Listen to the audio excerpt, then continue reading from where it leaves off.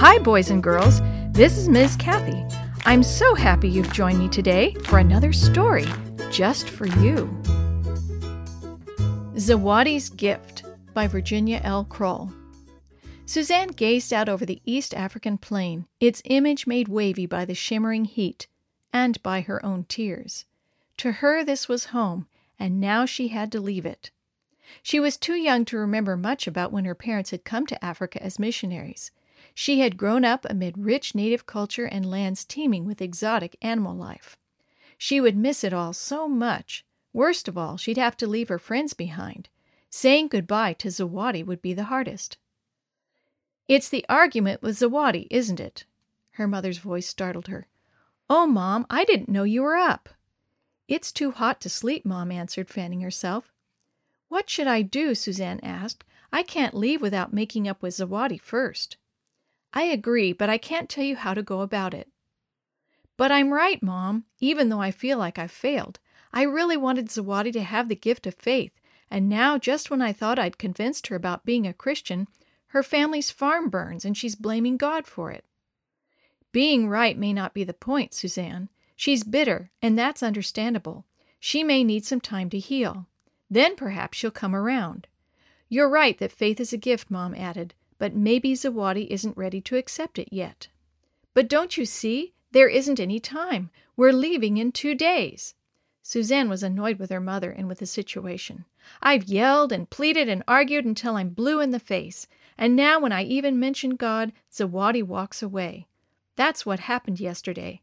That's why we're fighting." "Maybe your approach is wrong," Mom said. "Great. I need answers, Mom, not criticism." "I know that it may seem as though I'm criticizing you, but I'm really just trying to make a helpful suggestion. The last line of 1 Corinthians 4:21 asks, 'Should I come with a rod to punish you, or should I come with love and a gentle spirit?'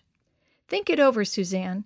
In the meantime, Rashidi is bringing the truck around in an hour so we can go on a final tour." "Can we see the giraffes, Mom?" "And the zebras and the wildebeests. You won't find wildlife like that on American streets. How I'll miss this beautiful place." Mom sounded wistful. "So will I, Mom. So will I," Suzanne agreed. "There aren't any two alike," Suzanne pointed out later as they watched a herd of giraffes from afar. "Just like people," Dad answered. "I think God was feeling extra creative when he made Africa."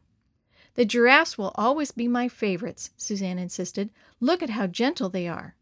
"They're my favorites too," Rashidi echoed, "but I wouldn't want to be a giraffe when it's time to drink.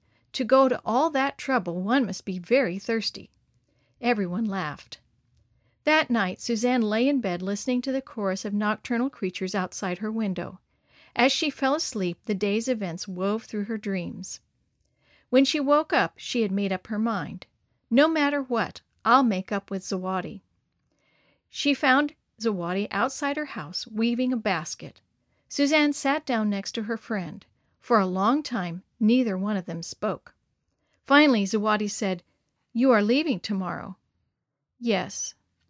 "I feel sad." "So do I," Suzanne agreed. "I am sorry we argued." "I am too, Zawadi, but I believe I'm right." How Suzanne wanted to convince her friend of God's goodness, of Jesus' mercy. She felt frustrated. She had failed Zawadi. Then she remembered the passage from 1 Corinthians. She gently took Zawadi's hand. "I shall miss you, Zawadi. I will pray for you." "And I hope that your God will protect you, Suzanne," Zawadi responded. "He's your God, too, even if you don't realize it yet." There were tears in Zawadi's eyes. "If that were true, he wouldn't let my family struggle so." Suzanne prayed silently. She desperately needed an answer.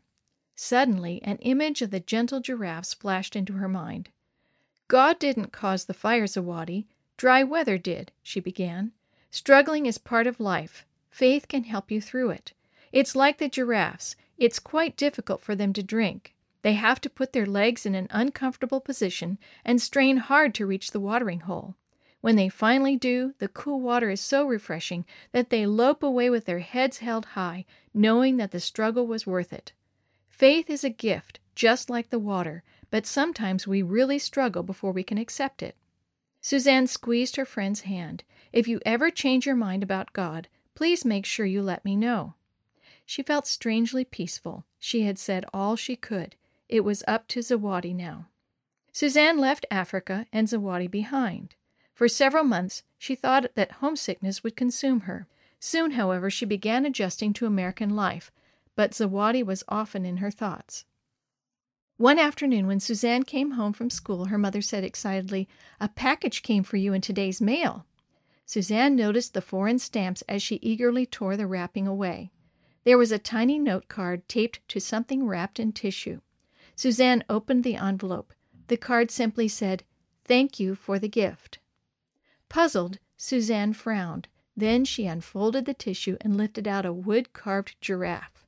Its forelegs were placed wide apart, and its neck bent toward the ground as if it were drinking. Suzanne clutched the giraffe to her heart, tears of happiness in her eyes.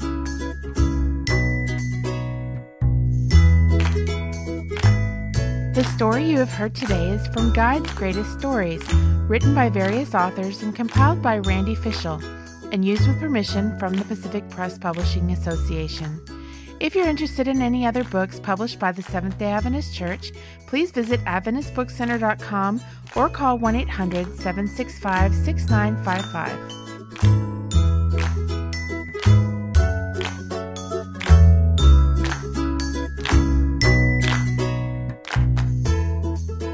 This podcast is a production of the Carolina Conference of the Seventh-day Adventist Church.